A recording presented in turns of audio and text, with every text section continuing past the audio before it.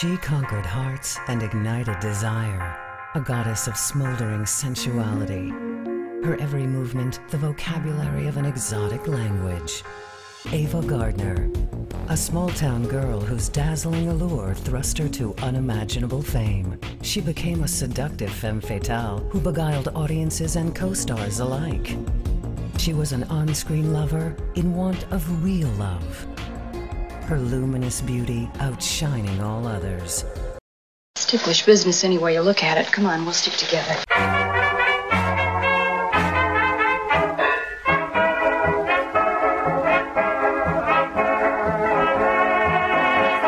Hello, everyone, and welcome to Ticklish Business. As always, I'm Samantha Ellis. I am flying solo this week without Kristen, but today we will be talking about the legendary Ava Gardner, as this Christmas Eve marks what would have been her centennial. Luckily, I'm not alone, as I'm joined by the fabulous Laura Stalker, member of the board of directors at the Ava Gardner Museum in her hometown of Smithfield, North Carolina, and she regularly works on TCM's incredible designs. Before we talk to Laura about Ava, we'd like to briefly remind everyone that if you haven't checked out our Patreon at patreon.com/ticklishbiz, you should. We do additional bonus pods, including double features, looking at remakes, and based on a true podcast, looking at biopics and true crime.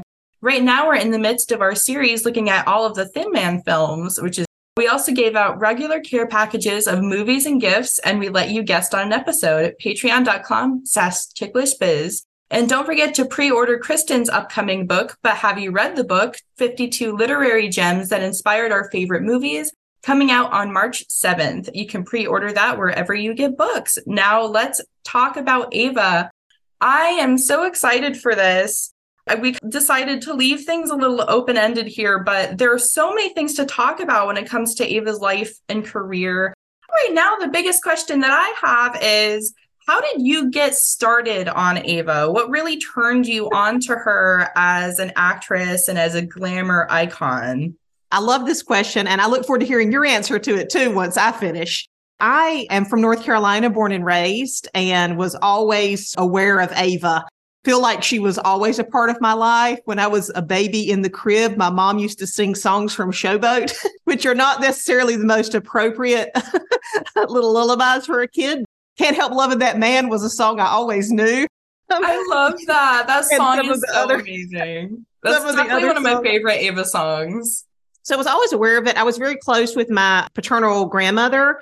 She loved movies, old movies, and she played the piano and was an artist. Always had great stacks of sheet music with old movie graphics on the cover. And she's taught me to play the piano. And I was just fascinated by the world that she grew up in as a young 20-something.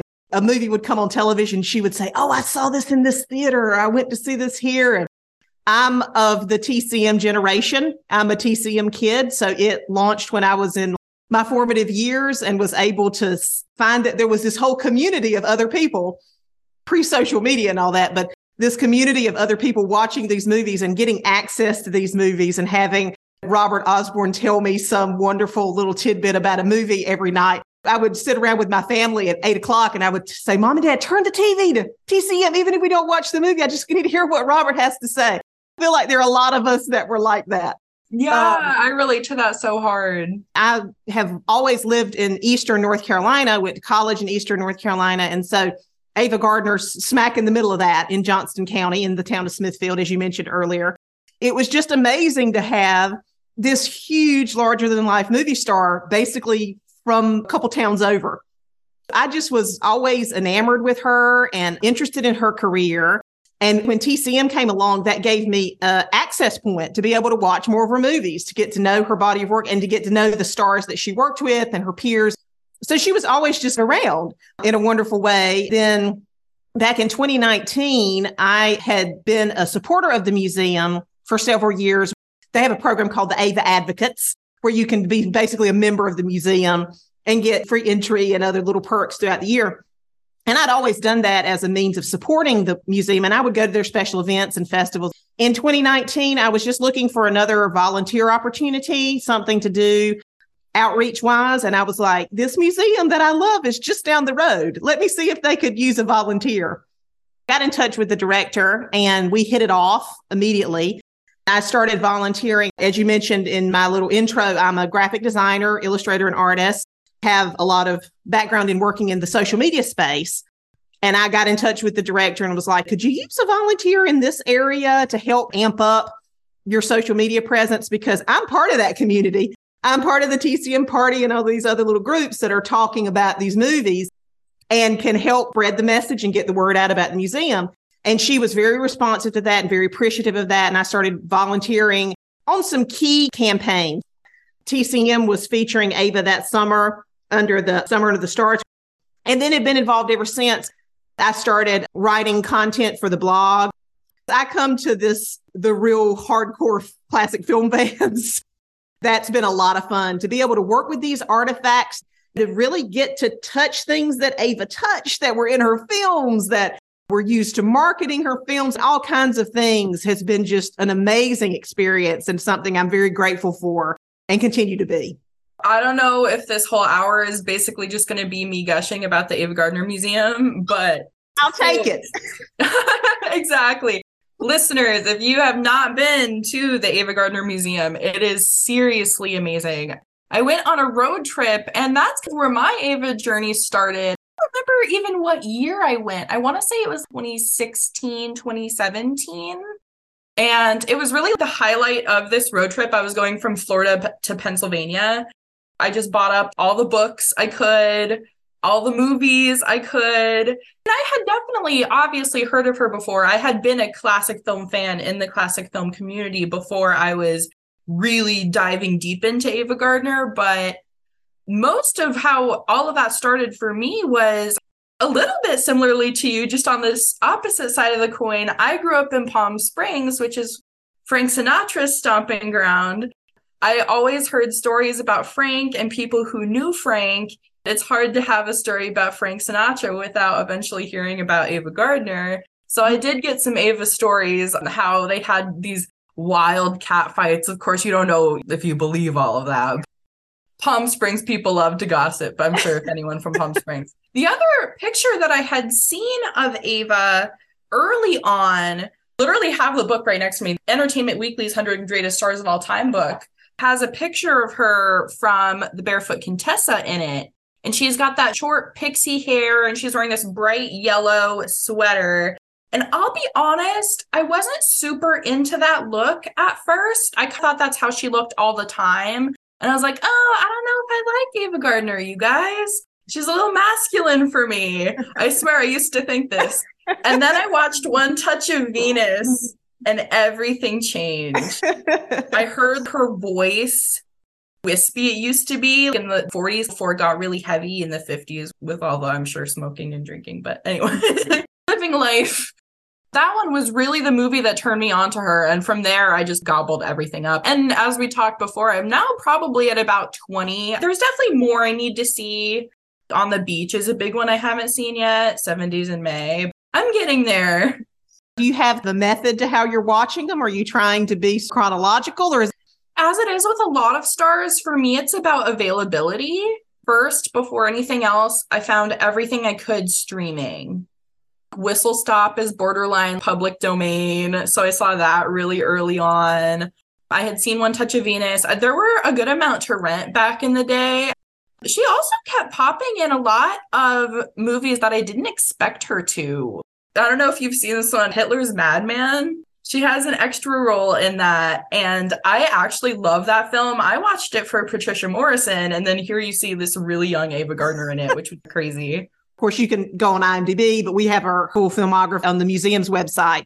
And it's wild just to scroll through it and be like, okay, where do you get to The Killers? That's really what one considers her breakout role. You could argue that Whistle Stop really was because she got The Killers because she was in Whistle Stop. But nonetheless, you got to scroll till you get to like the 46 because she was in Hollywood for 5 years and she pops up in a Thin Man movie briefly. So maybe you'll see her when you're watching your Thin Man movies. But it's wild to see all the stuff that she was in. And sometimes you have to really look. She's a car hop or she's in an audience or whatever. But yeah, she certainly paid her dues in those small bit parts. because of being loaned out. MGM never knew what to do with her. Even after they saw what she could do, they didn't totally know what to do with her. The bulk of her best work is loan outs or with other studios. It is fun to see somebody when you're watching something that you're watching for someone else and then be like, oh my gosh, there's Ava Gardner. And so many of those early extra roles were so fun. I will say, though, I wish she had gotten more famous faster, if that makes sense, because that pinup early 40s look that she had was so gorgeous. That whole time she was married to Mickey Rooney, how was she not a star then? Oh, I know. It makes no sense to me. And especially of that time period and that age where she could have done a lot of lighthearted romantic comedy roles. Exactly. She I would have loved to see that. She went to the races. She's great in One Touch of Venus. I wish she had had an opportunity because she was really funny. She was a really funny person in real life. Great sense of humor, loved to laugh. And I wish she had had more of those opportunities. Although, I mean, I'm grateful for any film we have her in that we get to watch her perform. But I wish she could have had that rom-com period of time where she got to do a lot of those kinds of movies, because I think she would have been really great at it. On the flip side, Ava was sort of blessed in the sense that despite this crazy life that she lived, I feel like she aged very gracefully and stayed so long on screen, much longer than a lot of her contemporaries, which is so impressive. She actively worked for 5 decades. Right. She could have worked more than she did if she wanted to. Once her contract ended with MGM and she really took control of her career, she worked when she wanted to.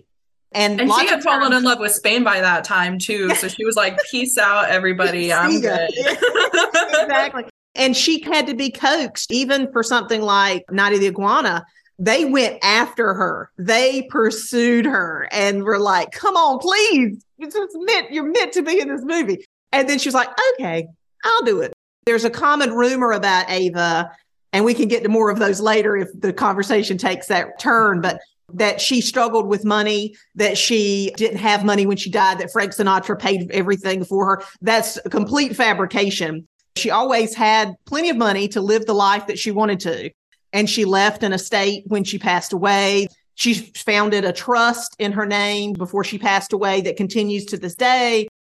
Frank Sinatra didn't pay her medical bills, didn't pay for her funeral, but she worked when she wanted to work, when she was like, okay, I want to do something. Let me go do this movie or let me go do this TV show. And she did. And she worked in every single genre you can imagine.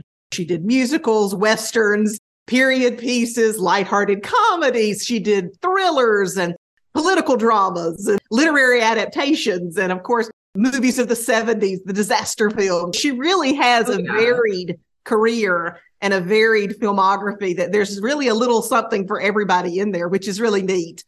As much as I mentioned earlier, wish she had done more lighthearted comedies, and I still do, I'm glad that she was able to do a little bit of everything. So you can see her in a cowboy setting and then see her dressed to the nines in a musical. She's got this breadth of a career. The breadth and the width of it is so crazy. When they only scratch the surface of Ava, it's usually the people that are really wanting to watch the noirs. You get the people who are so into the killers, then you'll get the Barefoot Contessa, Whistle Stop, a couple others. But a lot of those genre movies, a lot of those different ones where she got to test her acting ability and her range are kind of lost in the shuffle, which is so unfortunate. I need to come back and we need to talk when you've made it through the 60s. Because she didn't make a lot of films in that decade, but the one she made, 7 Days in May, I love. Of course, Night of the Iguana is. I have seen that. I love that one. That's my favorite. That's probably my favorite Tennessee Williams adaptation. And I really love that movie. I rewatched it not too long ago for a project and just was like, gosh, I didn't realize how much I love this movie.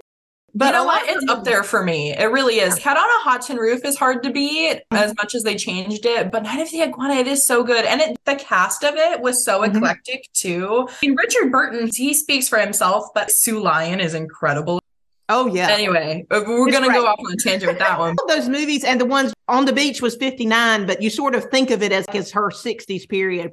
Right. But those are really interesting movies, and ending with Tam Lin, which wasn't released until 70, but it was made in 68, 69.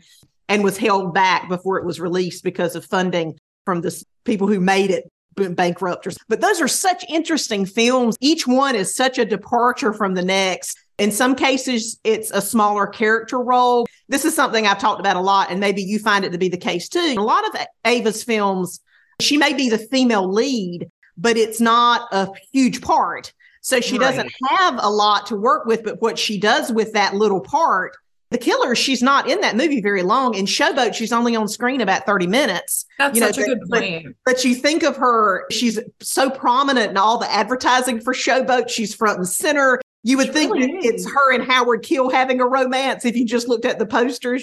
Whatever screen time she has, she's so incredibly impactful.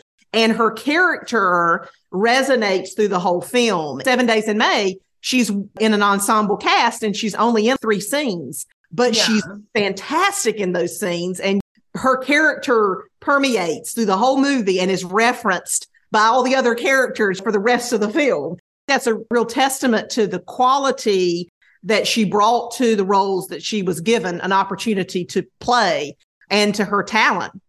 I have to ask, though, what are, in your opinion, the Ava Gardner roles that cannot be missed? Ooh, let's just start throwing them out.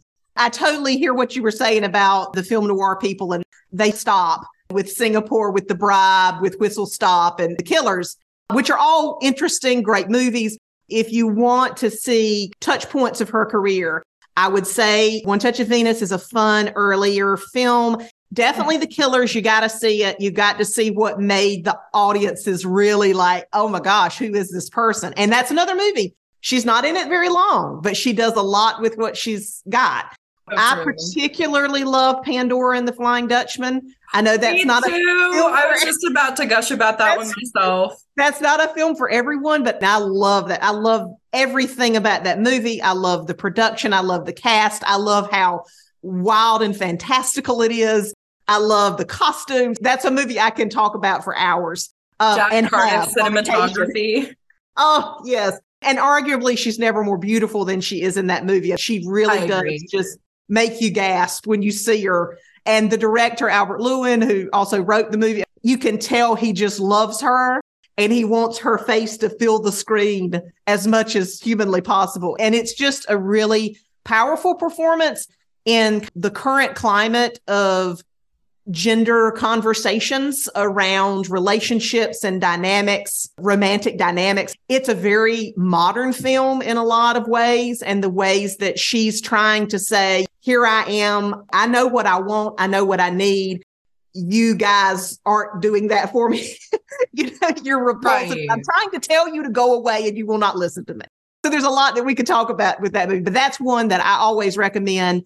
It's such an interesting film, and it's really out there in a wonderful way. I would say The Barefoot Contessa just because it's so well known, and Mogambo particularly because her character, she just seems very free and comfortable in that role. She really inhabits it, and there are parts of herself that come out in it. She was not a trained actress. She was an intuitive actress who really would mine her own life experience to imbue her characters with certain traits that she could connect with herself. And there's a lot of humor in that role and lightheartedness that comes out and playfulness that is very true to her. Night of the Iguana for sure. I'm listing all of her movies. We might as well. We could just sit here and list all of her movies. Lynn is another wild ride. I would love to do a Pandora Tamlin double feature to just totally be a wild ride of 2 films. Priest of Love. She's not heard of that one. But that's one of her later films. It's a really good movie. I wish her character had more screen time in it because I love her character and I love how she plays it. You get to see her older and she's just gorgeous. Like you said, she aged beautifully. She's herself. She's natural. She's Ava Gardner. You see her as Ava Gardner. That's one worth seeking out and watching. And it's later in the career, so you can see how she transitioned into more of those character or featured parts.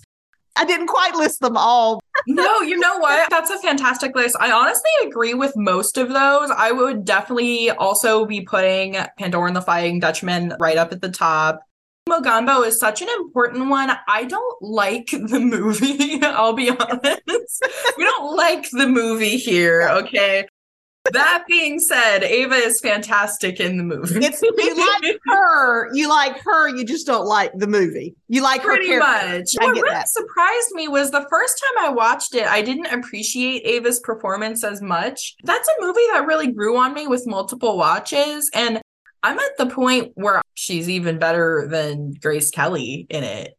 She's very worthy of the Oscar nom for that one. However, I'm going to add a few films to the list here. Yeah, let me hear. I definitely think The Great Sinner is always worth a watch. As a film, Greg really carries the film, but Ava's costumes are so pretty in it, and it's just a really good movie. And I love Melvin Douglas.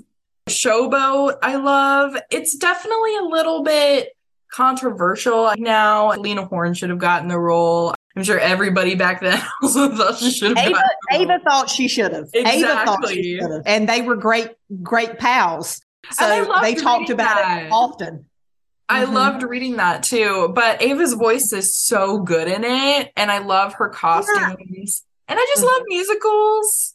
That's definitely one of the ones in her filmography that I really like. I'll just add for anybody who's watching it, make sure you seek out her original audio for that, which is on the soundtrack album, but was not in the theatrical release, but in the most recent Blu-ray that came out last year or earlier this year. They have at least the footage on the Blu-ray where you can watch it, and you can find it on YouTube to watch her perform those songs and sing them with her voice. And her voice, she does a great job. Her voice is very well suited. She does a better job, if we're I agree, than Annette Warren, for sure. They should not have overdubbed her. That would have, I don't understand. It would be like it angered her. And I'm still angry about it to this day. I think that one, and then there are a few other songs in some of her other films you can find on Spotify in her real voice, which I love listening to. I have my old Hollywood playlist, and she's all over it. And she sings in Pandora. That's her real voice in Pandora. She is one that is really overlooked when it comes to the really good singers of classic Hollywood. But when it comes to acting, this is a bit of a crazy one. It's not one a whole lot of people talk about. My favorite acting performance of Ava Gardner is Bhowani Junction, actually. Oh, yeah. It's a great one. So good in it. It's one that nobody talks about as far as, wow, this acting is insane. She really runs the gamut of emotions in that movie. She really does. And she got a BAFTA nom for that. So she did get some acknowledgement for that role, and she should have. And I'm glad that she's the TCM Star of the Month this month. And they're playing 26 of her films, and Bhowani's one of them. So if you can't stay up late to watch it, DVR it and make sure you catch it, because it's not one that you get to see on television very often. More of the big ones that we've mentioned play in regular rotation. But that's one definitely worth seeking out. And you see her at a point in her career where she has reached the pinnacle. She's been nominated for an Oscar. She's been the lead in all of these big productions. She's really getting into more international films. And that's the thing that doesn't get talked about a lot here. As big of a star as she is here, she is huge internationally. Her films did great business in other countries. So she's a huge star across the world. And that's a film in particular that is very popular in Europe, just like Pandora. It doesn't get as much resonance here, unfortunately, but it is appreciated in parts of the world. So I'm glad you mentioned that one. I would say, if we're also making a list of what not to watch, I can't remember the name of it for the life of me, but there's a documentary out there, you guys. Oh. You know the one. Some not so great ones. Yeah, I know the one. I'm not a fan either. Oh my goodness. It was a European documentary that was shown in her Summer Under the Stars day. And I'm like, oh gosh, why? What's important is that there are people around spreading the truth about Ava. That's right. That's right. We're doing the work, the necessary work to keep the story right. We're going right back to the museum. Every star needs a museum like this. For real, how is Ava one of the few stars that has a museum of this caliber? I mean, all of her things are so well kept. When I saw her jewelry, I freaked out. That's the biggest thing for me always. I went to see Grace Kelly's jewelry and clothes in DC, and I had an equally meltdown moment. It's always the jewelry that kills me. There was a really beautiful aquamarine ring that's there that I love. But also, they have the necklace that she wore to the premiere of the Snows of Kilimanjaro, which is another great one that we didn't mention yet. Yeah. But I love that movie. Really, all of her films with Peck. She made 3 films with him. We've mentioned them all. The Great Sinner was the first, then Snows of Kilimanjaro and On the Beach. And he was her favorite co-star. She was his. They loved working together, and they had a fantastic relationship and great friendship that lasted through marriages, other partners and all that. But she was great friends with his wife, Veronique, and they just had a wonderful relationship. You can tell what a great rapport they had with each other when you see them together on screen. And it's really cool to watch those 3 films in order to see them young together, first working together, and how that relationship expanded and the depth of what they're able to bring on screen really, really does grow and is quite impactful by the time you get to On the Beach and you're crying. Or at least I am when I watch it. And you will too when you see it. That's the biggest miss in her filmography right now for me. I'm like, okay, gosh, I need to fix that one. I saw the Snows of Kilimanjaro finally for the first time. I want to say it was last year or maybe even early this year. Like what you're hearing? Then consider becoming a Ticklish Biz Patreon supporter at patreon.com/ticklishbiz. Our Powell, Ava, Lombard, and Taylor level supporters this year made our 6-week Being Elvis series possible, and we're preparing to launch 6 weeks of The Thin Man in December. We're also a quarter shy of hitting our goal of devoting an episode to the howler of a biopic, 1976's Gable and Lombard. Check out the Ticklish Biz community on Patreon at patreon.com/ticklishbiz. Back to the show. I was just amazed. I don't know if it's public domain, but it definitely isn't really circulated around very much. So a lot of the prints I had heard were really bad, but somehow I found a good one. That makes all the difference. Their chemistry is just, it's Absolutely great in that movie. She just has so many good roles. That's the thing. It's like impossible to even narrow down. Not to mention her like singing career. Of course, there's her marriages. Well, she's one of those stars, and this is true for a lot of stars. You can pick any part of their life and talk about it endlessly. Her private life is fascinating. Her public life is fascinating. Her body of work is fascinating. The legacy that she's left behind in both the trust and the museum is really fascinating. So there's just so many entry points into learning more about her, reading about her. The books, there are a lot of great books about her. So there's just a lot of ways to find your way to Ava, to learn more about her. And it may be the jewels that bring you in. It may be the costumes.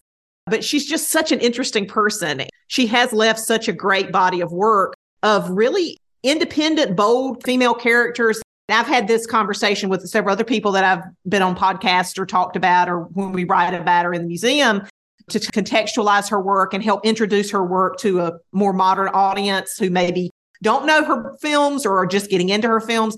The way that she acted, the way that she portrayed her characters reads very current, reads very modern.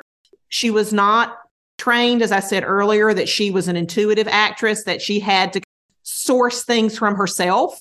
And a lot of her characters are understated, and they are ones that you watch the first time and you go, yeah, I like that. And then you watch it the second time and you're like, wow, she really brought some things to that. Just like you were saying with Mogambo, the second time you watch it's like, right, as you're saying it, I'm starting to realize that's the case with a lot of her work. The Killers is actually another really good example. Sure. I always watch Burt Lancaster in that, aside from the one scene where she's wearing the dress. Yeah. But other than that, my eyes are on Burt. But the more you watch that film, the more you realize what a formidable and dynamic character she is. Mm-hmm. That's a good recommendation in general. If you watch one of her movies, give it a little breath and then try to watch it again if you can. That's how it was with me watching Pandora. I had to watch that for some work we were doing at the museum. We were working on an exhibit, a virtual program, and all sorts of things around that film, around the re-release of it that Cohen Media did back in 2020.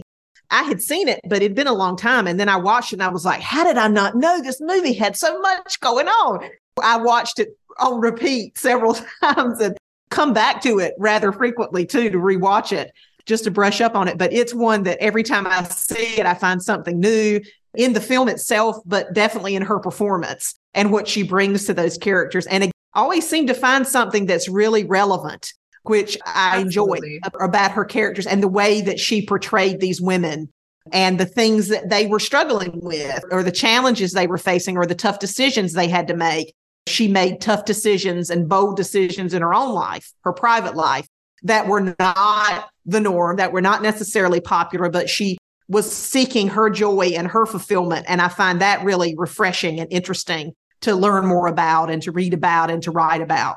It's so easy to boil Ava down behind Frank Sinatra's shadow, but she was so her own woman. And something that a lot of people don't even realize is there was such a long period of time where she was way more famous and successful than Frank Sinatra. That really blows people's minds really too when we talk does. about it.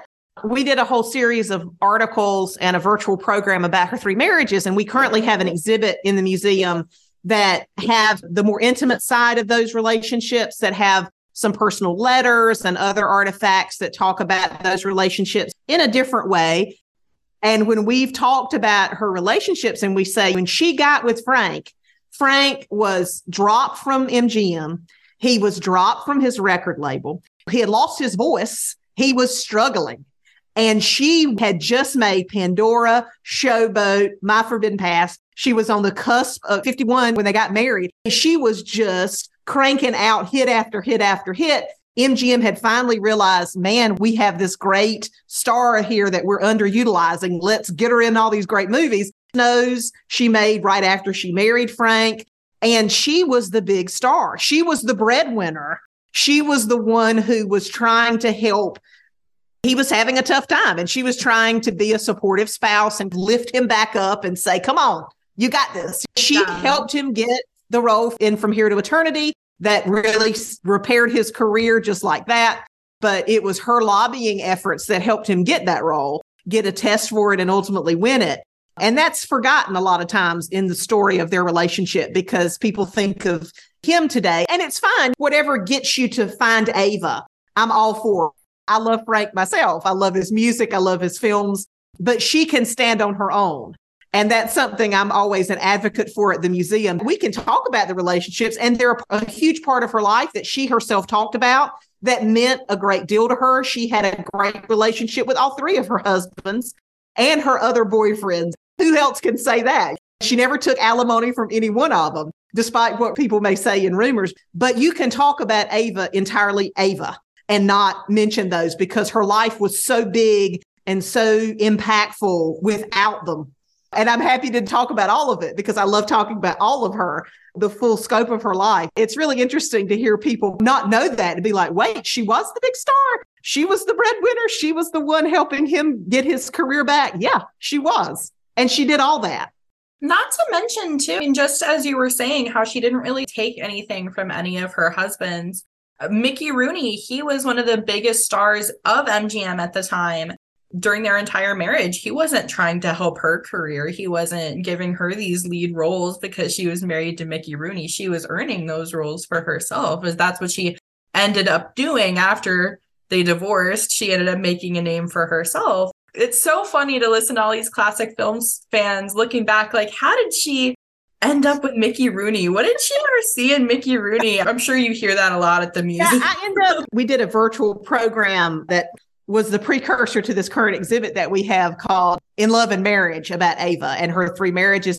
Each of us took a husband, and I took Mickey because I met Mickey when I was a kid and I got his autograph. He was doing a tour with his then wife, Jan, the One Man, One Wife show.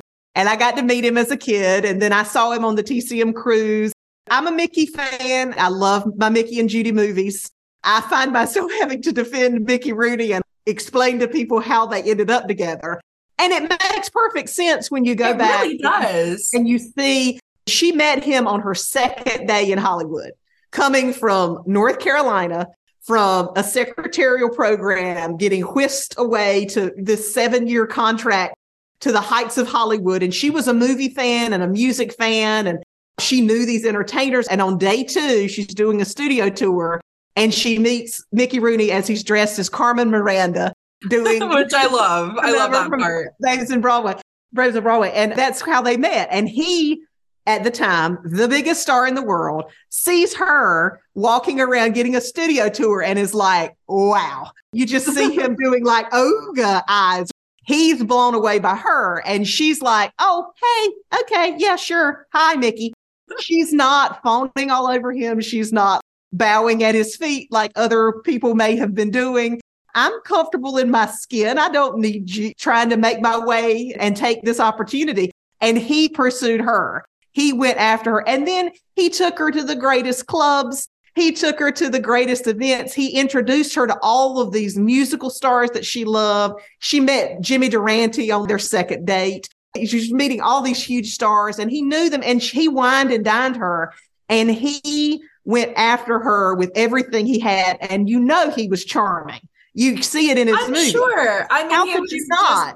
The thing about Mickey that I feel like a lot of people don't realize is he would just do anything for a laugh. He was like the closest thing we had to like a human Roger Rabbit. That's a great way of putting it. Anybody in that situation would have definitely seen the good in him. He was just such a huge star and had so much pull. He was all that bad looking at the time either, not like people say. And you got to understand that Ava came from a more conservative community background, although her family was very liberal, open-minded, but she was one of 7 children. All of her sisters and her mother got married at 19. Her sister, Bappy, who she was her chaperone, who gets written about a lot, and is really a fascinating person in her own right. She was the one that got divorced and remarried and went off to live in the big city of New York and ultimately helped Ava get discovered. All of her siblings got married at 19. They married their first boyfriends. And her mom did the same. And so she went to Hollywood, and she's 18 years old, and she meets this huge star who's totally enamored with her, who's whining and dining her, sweeping her off her feet. And every time they're on a date, he asks her to marry him. She ultimately is like, okay, well, I guess that's what my mom did. My sisters did. Why not marry the biggest star in the world? It makes perfect sense. And she said, I'm not marrying you till I'm 19. And she waited. They got married in January. She turned 19 on Christmas Eve of December. I can totally understand why it happened, how it happened. But people have to turn back the hands of time and put themselves back in that mindset. Let's get back to, are there any rumors that we want to dispel while we're here? We've been doing that a lot lately. As we've been covering people on the show, we talked about Joel McCrea and Veronica Lake and what their relationship was really like. Was there anybody that Ava didn't like? Any director she didn't like working with or that she loved working with? I'm sure you've read her autobiography, Ava My Story. I always recommend that folks that are wanting to read more about her start with that. And she talks very openly and candidly in that book about some of the people she worked with, the challenges that she faced. She didn't have the best working relationship right off the bat with Joseph Mankiewicz or Humphrey Bogart in The Barefoot Contessa. But I recently rewatched that for the Ava Gardner Festival. We screened it. It's a really great movie, and the performances hold up, and the dynamic of their relationship on screen and the way it's directed, whatever things happened off screen seemed to hammer themselves out by the time it got to the screen. This could take a whole episode, but she did have insecurities throughout her life, and those were rooted large degree in parts of her childhood with some different things that happened to her. And then, of course, when she went to Hollywood, she was told, we can't understand you. You got to change your accent. You need to change the way you look so you look more like an MGM star. We want to pluck your eyebrows, fill in the cleft in your cleft chin, and get her name out there and her presence out there and show what she could do. She needed a director that could make her feel comfortable, even joke around with her some like a brother or a sibling would, not coddle her, but who could help her feel safe so she could then perform. That's where she had some issues with Joseph Mankiewicz and then also with John Ford. John Ford did not want her for Mogambo. He wanted Maureen O'Hara. He was not the greatest to her right off the bat. But then she showed him how good she could be. And he was like, okay, you got this. Any kind of animosity or difficulties in their relationship went away. She lots of times had to prove herself because she was billed as, which is the worst line ever, the world's most beautiful animal. I hate that tagline. Oh my gosh. But she was always put in this position of beauty first. And she had to show her co-stars, her directors that I may be beautiful, but I'm also all of these other things. And I can bring to these films something so much more impactful if you just let me, if you just make me feel comfortable and give me the space to do that. So when she had some issues with people along the way, it was for those reasons. They didn't quite understand how to bring out the best in her and give her that environment. But despite all of that, she still would find ways to do that on her own, even if it took a little more effort or a little more time to be like, okay, I'm just going to have to do this myself. In terms of rumors, the big one that I mentioned earlier is the whole Frank Sinatra thing and money. I hear that too. And I honestly infuriating. believe that. There's a lot of different sources for it and a lot of different ways that that's been written. But I'll just set it straight here. When she passed away, she left a substantial estate. The money from that, from having an auction, went into the trust. The Ava Gardner Trust still exists today, and it's a charitable organization that provides funds to the Ava Gardner Museum, to St. Jude's Hospital, and to Queen Victoria Hospital in England. She left money behind. She didn't need money. She had money there. What Frank Sinatra did do, she had a stroke in 1986, which led to a series of things that ushered in her declining health. And she ultimately passed away of pneumonia in 1990. There was a specialist that Frank wanted her to see. The specialist was in the States, and she was in England, living in her home in London. And she didn't want to leave. She was like, look, I'm comfortable here. I've got great doctors here. Don't worry about it. I'm fine. I'm seeing who I need to see. And he was insistent. He said, I'm sending the plane. I've got you booked. You're coming. You're doing it. That's the one thing he paid for. He did not pay for her funeral. Her family and her estate covered all of that. If she needed money, how could she have left behind a substantial estate? It makes for a great story. It makes for a great story that this man loved her from afar and wrote checks without his wife's knowing about it and sent money off to his ex-love. It's just not true. The family have her financial records, so that also debunks that as well. That's not to say that he didn't send her nice gifts or she didn't send him nice gifts. We have a watch in the permanent collection that talk about Palm Springs. I love that one. There's a watch that says, description on the back is something like, to desert nights. No telling what happened in Palm Springs. And you mentioned one earlier with regards to Mickey. Some people said, at least contemporary reports were that, who's this young upstart that's marrying the biggest star in Hollywood trying to further her career? And of course, he, like you said, he did nothing to further her career. If anything, one could argue he hindered it because she had to come out of the shadow of that.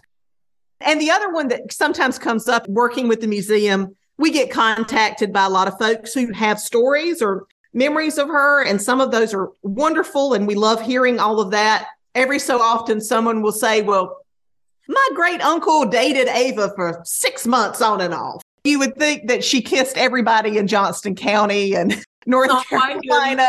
Her mother was very strict. That did not happen. Not that she didn't go on dates and have beaux. Mickey Rooney was her first real beau. Certainly her first everything else. People just talking about she dated this person and that person, this person, that person. She had a very full life. She sought joy and happiness and excitement. She wanted people to be around people that were interesting. She loved to read. She loved art, and she loved music and food and travel. She sought out the zest of life. Other things get thrown in the mix that she drank here or smoked here or danced on this table. Or I don't know that any of that's true, but she had a good time. That's exactly what I take away from it too. I've definitely heard some crazy stories about that. And I feel like people use that to twist all kinds of crazy, wild things she could have done. They make her out to be some sort of insane hedonist, which is so crazy. My last question for you is, what do you hope people remember about Ava? What do you hope in terms of her legacy? I hope that they watch her films and can see the complexities in her roles, in what she brings to these movies, the quality of acting that she developed over time, especially if you watch her films somewhat chronologically and you see how much she develops and how much she really learns her craft and masters her craft. She was a very good actress. Actors and actresses now can look at her performances and pull from those and see things in those that they can put into their own work. She was a very generous person. She was very kind and very loving and a very loyal friend. The people that were her close friends, Roddy McDowall, Lena Horne, Grace Kelly, Stuart Granger, on and on and on and on, not just stars, George Cukor, and other people behind the scenes, her close friend, Renee Jordan, Carmen Vargas, other people that Ernest Hemingway that were in her life. I was about to mention them also. She had just a cavalcade of people from different walks of life that meant something to her, that she was very close to, that she kept a very robust correspondence with, and her family. She was incredibly close to her family, adored her family, was always in touch and contact with them. She was just a really good person through and through. And she did things to be generous, to be kind without wanting to do it for a PR reason. She was generous in a lot of ways that people don't know about. And that's been fun to find those things out at the museum and to write about those and to learn more about her away from the spotlight, from the glamour and the glare of Hollywood, and to know that she was just a real person, like all of them are, but she was especially real and especially true to herself. And I just love how independent she was. You press, you want to write about me, say whatever you want to say. I'm going to live my life and I'm going to make the choices that are right for me, no matter how you may judge those. If I need to end this marriage because it's not healthy and it's not happy for either decision and do it because it's the right thing for me and my partner, that's just really remarkable to me too, that she time and time again was so bold and fearless in a lot of ways. That's exactly how I feel about Ava. Aviologist. So many lessons to learn from her. I just find her endlessly fascinating. Not that people don't know her, but I just am always excited when people are discovering her, learning more about her, connecting with her in a lot of the same ways I do, and in other ways that I've yet to. It's just wonderful. And I love talking about her and sharing more of her story.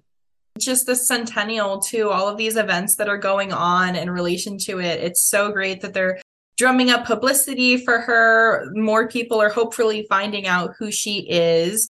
On that note, we're good to wrap up. Is there anything you want to plug? Anywhere our listeners can reach you on social media? The Ava Gardner Museum is located in historic downtown Smithfield, North Carolina, Ava Gardner's hometown. So when you're in the area or passing by, or if you want to make a special trip, please come see us and take a tour, see some of the many amazing artifacts that we have on display, our new exhibits that we've just debuted in the last couple months. It's a wonderful place to visit and a great place to see and learn more about Ava Gardner. In addition, we have a really robust website, avagardner.org, where we post a lot of content. Our blog is also found there, and you can sign up for our newsletter. We're constantly adding new content to our blog and sharing more about the life, legacy, and career of Ava Gardner. So it's a great place to learn more about her and the collection of the museum. We're also on social media, on Instagram, Twitter, and Facebook. We also have a YouTube channel, and we're soon going to be on TikTok, hopefully later this month, if all goes as planned. Check out our shop, our gift shop. We've got some really cool items that are perfect for the holiday season. We're going to be posting quite a bit this month in conjunction with TCM's Star of the Month tribute for Ava Gardner. It's a great time to catch so many of her wonderful films. Follow along with us as we share unique artifacts from our collection, and we're sharing some videos and things that are really special and really unique. Follow the hashtag Ava100, and you can find out all the things that we've been posting and all the things we've got coming up, so you can see how we plan to continue celebrating Ava's centennial well into 2023, her full centennial year. We've got lots of things in the works that we'll be announcing relatively soon. In addition, to find me, my name can be a little tricky. It's spelled LORASTOCKER, and that's how you can find me everywhere. My website's laurastocker.com, and I'm at Laura Stocker on Instagram, Twitter, and Facebook. Please connect with me, and we can continue celebrating Ava Gardner together and celebrate all of the other wonderful film stars that we all cherish and love. Thanks again so much to the Ticklish Business crew for having me on this episode. I've really enjoyed talking about Ava. Look forward to coming back in the future and we doing another deep dive into her career in films. We could probably do about 5 Ava episodes with how much you and I love Ava Gardner. I think we should do at least 5. Yes, a mini series. And that closes out Ticklish Business for today. You can listen to us on Apple Podcasts, Spotify, Stitcher, or wherever you get your podcasts. Reviews matter, so leave us a review on Apple Podcasts. 5 stars should do. You can follow the podcast on Twitter at ticklish_biz, as well as on Facebook, Instagram, and TikTok at ticklishbiz. You can follow me at Classic Film Geek on Twitter. You can find my blog at musingsofaClassicFilmatic.com. And you can keep up with my Cooking with the Stars posts over at ClassicMovieHub.com. Our Patreon help keeps the lights on at Ticklish Biz HQ and gives us chances to do new content like our latest Elizabeth Scott and Joel McRae episodes. So consider helping us over at patreon.com/ticklishbiz. And don't forget, Kristen's new book, But Have You Read the Book, is out March 7th, but you can pre-order it wherever you buy books. We'll return with a new episode over the holidays.